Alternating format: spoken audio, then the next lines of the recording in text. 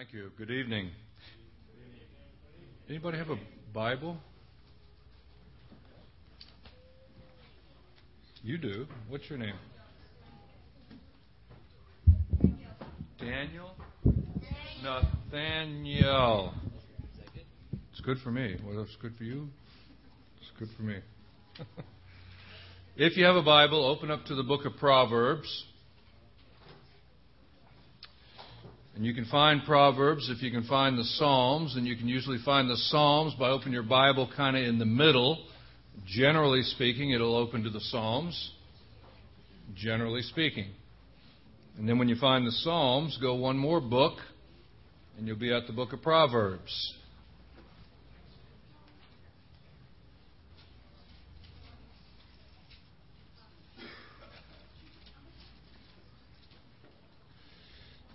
Proverbs chapter 1. So open to the middle, very middle. Find the Psalms. Go one book past it. Proverbs. Or, as this young man's doing, look in the index. Turn to page 743 or whatever it is. Proverbs. Now, in conferring with the folks here about coming, talking to them about what to do, the suggestion was made that we would do something practical. And so we're going to be doing one of the most practical books there is, the book of Proverbs. We'll be looking at the book of Proverbs tonight, Lord willing, in the morning and on Sunday as well. Somebody already asked the question, you're going to do the whole book? And no, but we're going to focus on the first 9 chapters.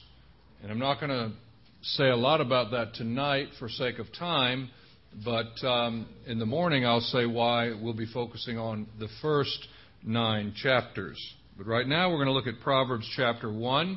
I'm going to read selectively from this book, this chapter. I'm going to read the first few verses and then break off and read some of the select verses. The Proverbs of Solomon, the son of David, king of Israel, to know wisdom and instruction, to perceive the words of understanding, to receive the instruction of wisdom, justice and judgment and equity, to give subtlety to the simple, to the young man knowledge and discretion. A wise man will hear and will increase learning, and a man of understanding shall attain unto wise counsels. To understand a proverb and the interpretation, the words of the wise and their dark sayings. The fear of the Lord is the beginning of wisdom, but fools despise wisdom and instruction. My son, hear the instruction of thy father, and forsake not the law of thy mother. For they shall be an ornament of grace unto thy head, and chains about thy neck. My son, if sinners entice thee, consent thou not. Verse 20. Wisdom crieth without. She uttereth her voice in the streets. She crieth in the chief place of concourse, in the openings of the gates. In the city she uttereth her words, saying, How long, ye simple ones, will ye love simplicity? And scorners delight in their scorning, and fools hate knowledge. Turn you at my reproof. Behold, I will pour out my spirit unto you. I will make known my words unto you. Proverbs chapter 1. Now, I can't remember. Is it a grade break or an age break? Grade break. So what's the grade break? Age break, 12. So 12 and under, and then 13 and up. Right? 12 and under, 13 and up. All right, so the first question is going to be for 12 and under, which I think is probably the folks that are sitting a little closer to me. So this is a question for the 12 and under. Some of this will be open book tests, so it'll be a little bit easier. But I want you to do this for me, if you would. If you know the answer, don't just shout it out, raise your hand, so we can kind of do this in orderly fashion. Who wrote the book of Proverbs?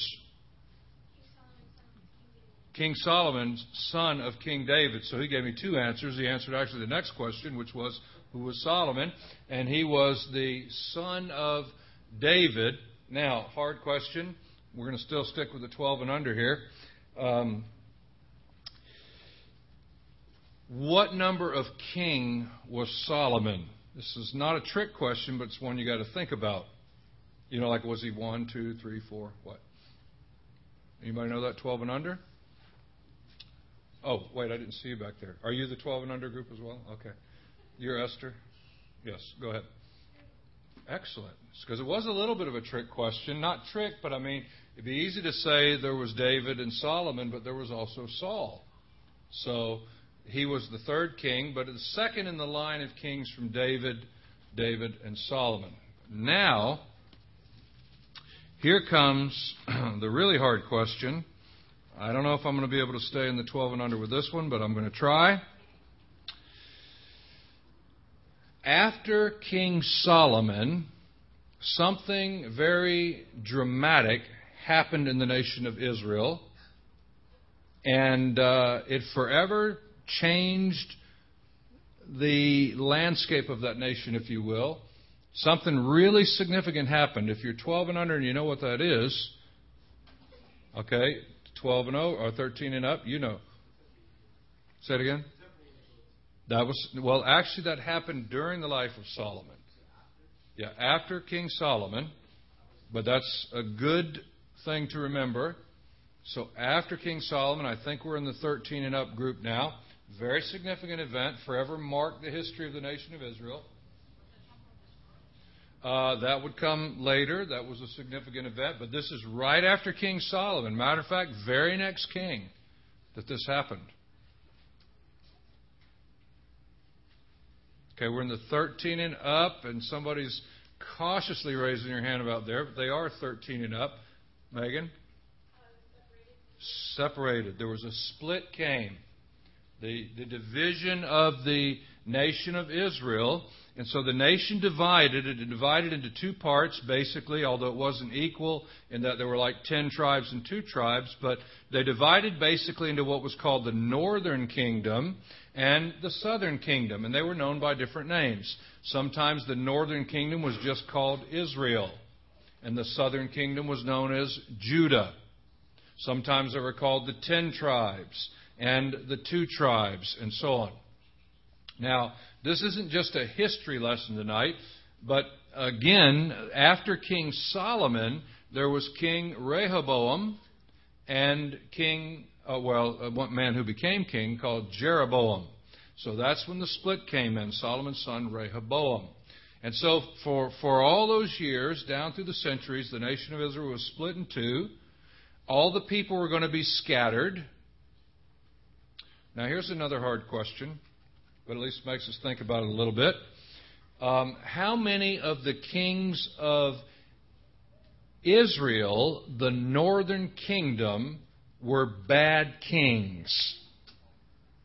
Raise your hand if you know the answer. Cautious hand being moved up there in the back. All of them. All of the kings of the northern kingdom of Israel were bad kings. Now, I'm not going to ask you about the southern kingdom because unless you really are sharp, you're not going to know the answer to that. And if I see Malcolm shaking his head, he doesn't know the answer, then I'm figuring I got no hope. Do you know? Well, there's a good generalized answer. You could get away with that. Here's the way I say it. If you ever get tested on the kings, whether they were good or bad, all the kings in general, if you put all bad, you'd still make a passing grade, although you wouldn't make 100.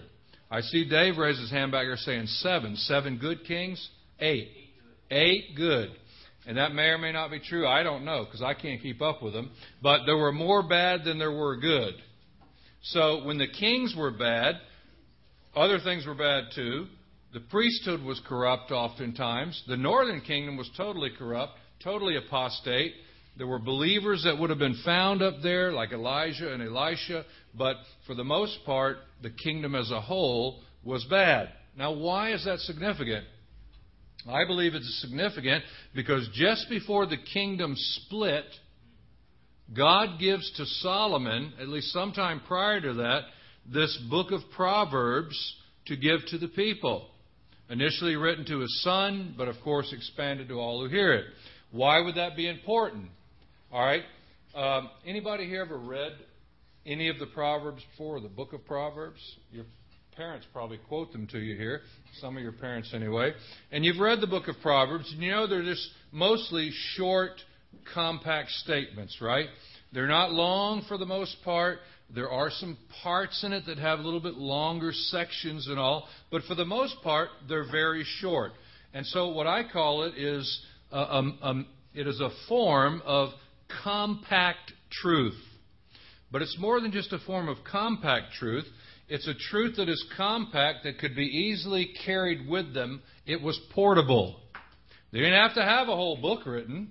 They could have these short proverbs that were given to them that were so full of meaning, because not only was it a form of compact truth in a convenient, portable form, it could be unpacked. It could be expanded. Now, I gave this illustration in one place, and they all laughed at me because they said, "Oh, we all still use that stuff. You're from Florida. You probably don't." But I gave the illustration of concentrated orange juice, thinking that nobody would know what that was, because who uses that anymore? But a whole bunch of women came running up to me like, "We all use that. What are you trying to say?" But anyway, anybody here use concentrated orange juice? You do? Yes, okay. Well, anyway, it's what you did with this concentrated orange juice was it comes frozen in a can, and you open the can, pour the glop of stuff out into the pitcher, and then you add 3 cans of water, whatever size they are, to the gloppy stuff in the pitcher, and then you try your best to break it all up and mix it up. And what you've done, you see, it's concentrated. You add water to it, and it expands. And I'm always reminded of that when I think of the Proverbs, because here was this portable form of truth that they could take with them, even though the kingdom was going to be split apart. They wouldn't have necessarily a priest that they could go to, or they wouldn't have even a temple in some instances they could go to, but they could have God's truth with them in a portable, convenient, expandable form. So you could take one of these Proverbs, for instance, Proverbs chapter 1 and verse 7, "The fear of the Lord is the beginning of knowledge, but fools despise wisdom and instruction." They could take that with them. They could expand it, meditate upon it, unpack it, and it would do them good. It would do them good. Now, next question, 12 and under group. It's a hard question. Anybody here that's actually 12? 12? How many 12s? 12s? 12s? You're 12, Bethany? Yeah. You think you're 12. But anyway, you're 5. You already told me you're 5. Which I find hard to believe too. But anyway, 12 and under group. Do you know how many chapters are in the book of Proverbs? You do?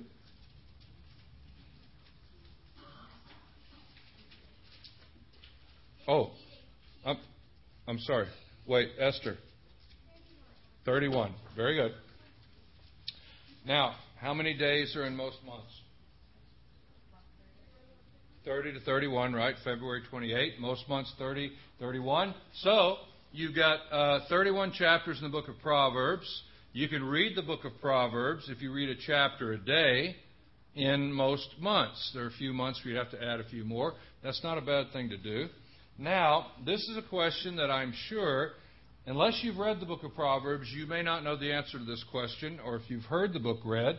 But again, raise your hand if you know the answer to this. What does the book of Proverbs talk about? Give me a subject. Raise your hand. Oh, I'm sorry, Isaiah in the back. Wisdom. There's one right at the forefront. Wisdom. Matter of fact, good little challenge. Go through the book of Proverbs, take a highlighter, mark it, or any kind of pen, whatever you use, mark how many times, or highlight or circle the number of times the word wisdom and wise is found. You'll be impressed. What else does the book of Proverbs talk about?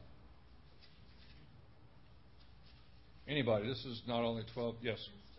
Instruction. What else? Foolishness. What else? Sin. What else?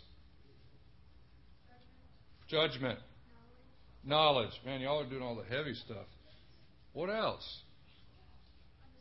Understanding. That's all the big,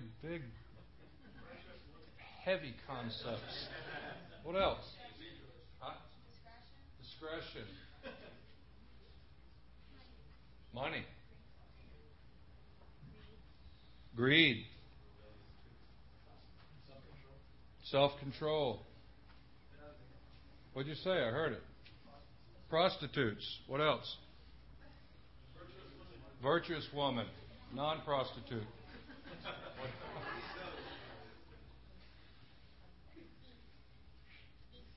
Deceit. Justice. It talks about marriage. It talks about children. It talks about husbands and wives. It talks about parents. It talks about disciplining your children. It talks about children obeying their parents. It talks about what you do in your business. It talks about what you do in your home.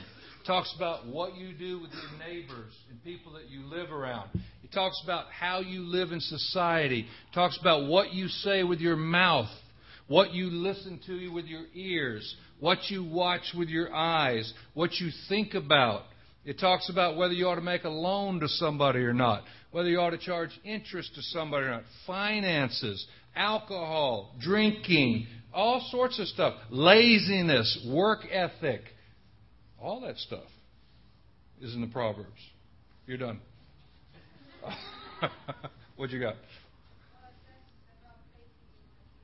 It does? Where does it say that? No, we're in the Proverbs. Proverbs. Good try. Slip one in the back door at the end of the Psalms there. So it talks about all that stuff, doesn't it? Now, when you think about all those things, all of those subject categories that I've just listed, and there's a whole bunch more, that's the stuff life is made of, isn't it? That's the stuff life is made of. Now listen to this. It says in Proverbs chapter 1, here's two verses that would be good to memorize. And one is Proverbs chapter 1, verse 7. The fear of the Lord is the beginning of knowledge, but fools despise wisdom and instruction.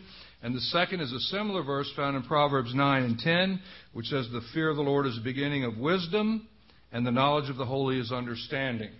Now, we're going to look at this more in detail in the morning. But what is wisdom? You don't have to answer. You don't have to raise your hand because I'm going to tell you. And I'm going to tell you not because I know better than you. I'm just going to tell you from what the Word of God says.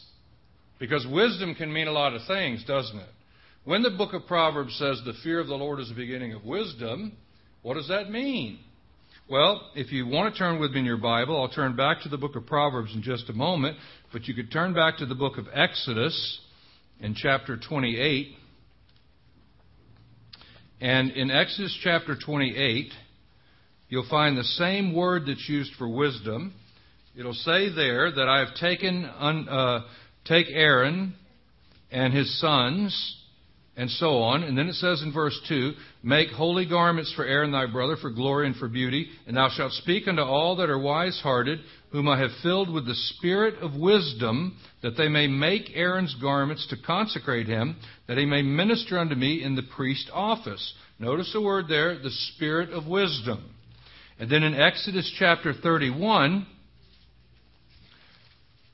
I think it's 31. It is 31. 31, the Lord says, I have called by name Bezaleel, the son of Uri, the son of Hur, of the tribe of Judah.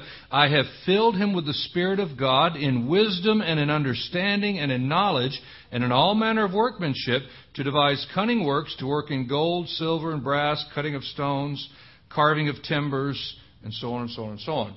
So when it came to making the articles for the tabernacle and the garments for the high priest, which would have involved embroidery, applique, sewing of gold and weaving of precious metals into the garments, and the cutting of the timbers and the carving, the cutting of the stones and all this other stuff, it said, I have put in them the spirit of wisdom. I have given them the skill to do something, the ability to do something, the skill or the ability to do something. The fear of the Lord is the beginning of wisdom. When you apply that in the book of Proverbs then, and Proverbs covers all these different aspects of life, I would call the book of Proverbs, or title it this way, the skill or the ability to live life. How to live life skillfully. How do you live life skillfully? You live it according to the wisdom of God, which begins with the fear of the Lord. It's a concept we'll have to expand and think about a little bit. In other words, here at the gate, at the starting gate, the book of Proverbs says, if you come in at this gate, you're going to get in on the skill that will enable you to live your life effectively. You're going to get in on the ability to live your life skillfully. Your life will not become a train wreck because you'll be able to live life skillfully. And it begins with the fear of the Lord. Now, I read 2 verses here in the book of Proverbs, and I promised certain powers that be that I'd only be about 20 minutes tonight, but I want to take it up a notch, kick it up a notch beyond the 12. I don't think the 12 and under are going to get this one. If they do, that's fine. So this one's open for anybody. There is a literary principle that's used in the book of Proverbs quite extensively. And what this literary principle does is to take a certain concept and make it like a person. Do you know what we call that? Raise your hand if you know the answer. I thought I heard somebody over here say that. Personification. Excellent. Excellent. That's when you take a concept and you make it like a person, to personify it. I think, Andrew, did you have the right answer? Good. Personification. And so what the writer of the Proverbs does is he uses this principle of personification, because now he says, look, wisdom is not just a theory. Wisdom is not just a concept. Wisdom's not just a thing. He says in verse 20, wisdom is like a woman. And she stands and she calls out and says, hey, come this way. Why is that important? Because that's not the only voice that's calling out. Before that, you see, he says, now, son, watch out. Because sinners are going to come and they're going to entice you. They're going to say, hey, come this way. Follow us. This is what we're going to do. This is what we're going to get into. It's going to be all good. But you better watch out, he says. That's a voice that's calling out in the world, you see. But then wisdom steps in like a woman and says, hey, wait a minute. Don't go that way. Follow this way. And if you follow this way, these will be the things that will be beneficial to you.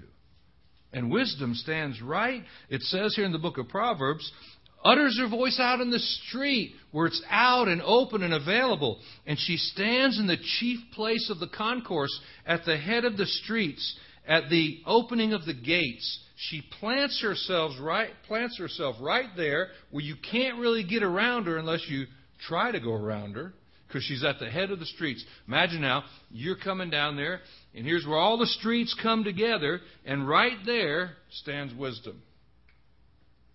And God puts her right in the way. And in this opening chapter of the book of Proverbs, this book that is filled with so many of these short statements that are compact and full of truth, you have one of the great truths that's brought out for us in all the Word of God. 2 voices calling out. Which one will you listen to? Which path will you take? Which road will you go down? The choice is yours. It's really the story of the Bible in miniature, in a sense, isn't it? It goes all the way back to the garden, doesn't it? 2 voices. Which one will you listen to? One sounds glamorous. One sounds attractive. One is enticing. One says this is all going to be for you. but it's a way of sin. And it leads to destruction. You see, there's one of the Proverbs that says this. Matter of fact, I think it says it twice. Some of the Proverbs are repeated, but it says this: there is a way which seemeth right unto a man, but the end thereof are the ways of death. You can choose to go down that path if you so desire, but the end of it's going to be death and destruction. And so Proverbs, you see, and the Spirit of God through Solomon wants to prevent you from going down that path by entering in at the gate of wisdom and the fear of the Lord. Now, I won't take the time to go into detail tonight except to say this, that the fear of the Lord, as I would define it, is simply this: it is respect for God's authority. It is a recognition of God's authority. And if in the Old Testament wisdom is personified as a person, in the New Testament wisdom is incarnate in a person, the person of the Lord Jesus Christ. For Paul, writing to the Corinthians, says, Christ is made unto us wisdom, righteousness, sanctification, and redemption. Christ is made unto us wisdom. If you're going to get in on the wisdom that God has to offer, the starting gate is Christ. You're going to have to come through Him. Preaching of the cross is to them that perish foolishness. But unto us which are saved, we recognize the power of God and the wisdom of God, the writer to the Corinthians, Paul says. And so to get in on it, because you see, one of the things the Proverbs is going to do as well, it's not only going to show us that there are two roads, two paths that you can go down, but it's going to do something else. And if you've ever read the book of Proverbs, you know this is true. Everything's pretty much cut and dried, isn't it? No middle ground. It takes away the middle ground. And by taking away the middle ground, it forces you to make a decision. So the fear of the Lord is the beginning of wisdom and knowledge, but fools despise wisdom and instruction. Which one are you?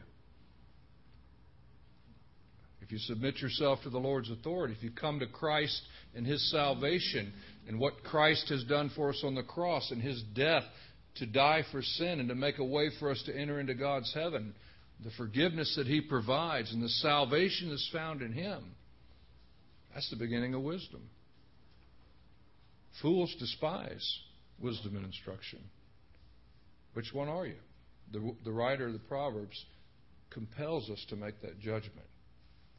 And so, just a little bit about the book tonight, but more than just about the book, about the two paths that are there, the way that's open to us. Which path will you go on? Which one will you choose? Some of you are at an age where you're making critical decisions about life.